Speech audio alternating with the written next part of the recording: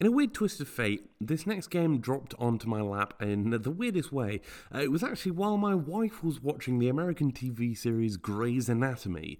It's a delightful little slice of life set in a hospital, and people die and stuff like that, and there's medical stuff happening and so on and so forth. The reason it's quite weird is because, well, Fall of Porcupine is a game set primarily in a hospital, about the medical care that you, as a junior doctor, will be providing to your patients. But more than anything, it is just a delightful romp in its own way, as you learn to embrace a new part of your life. I absolutely loved this game. You are, as I say, a doctor who will be going through and doing some basic procedures with different patients. I should probably clarify that the name Fall of Porcupine is quite apt. The entire town and the people within it aren't people per se, but are in fact different animals.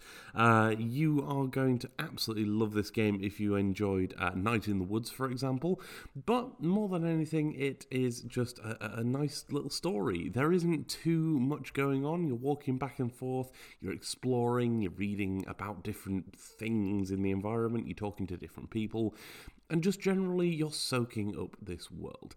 On top of that, there are little sort of mini-games, I guess is the best way to call them. They will be ways in which you'll be interacting with your patients and, certain different activities throughout the course of the game. But the main thing to note is that it is a short but sweet experience. Fall of Porcupine is one of those rare experiences where the game itself is more just a means for it to tell you a story.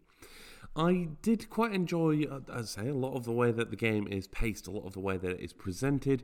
Some parts of it felt a little bit empty, despite the fact that there would be plenty going on. There were some points where it was just a case of you're walking in one direction, there is nothing in this area for you to interact with. And I don't know, sometimes that felt a little bit empty. There are points where it's done well and it's a point of reflection and it gives you time to stop and think on everything that's gone on so far, but there are so many better ways to do that, and sometimes this just kind of misses the mark. But other than that, and aside from the fact that some of the mini games feel a little bit out of place sometimes, it is a delightful story.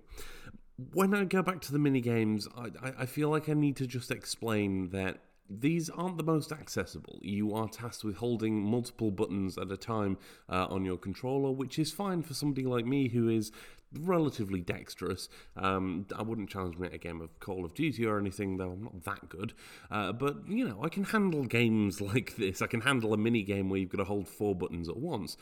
But it wouldn't be ideal for somebody who has mobility issues or fine motor skill issues. It's a great game, nonetheless, and despite the fact that there is that one issue and there are some sort of slight pacing issues here and there, it's good fun, it tells its story really well, and it just has a host of really wonderful characters to meet along the way.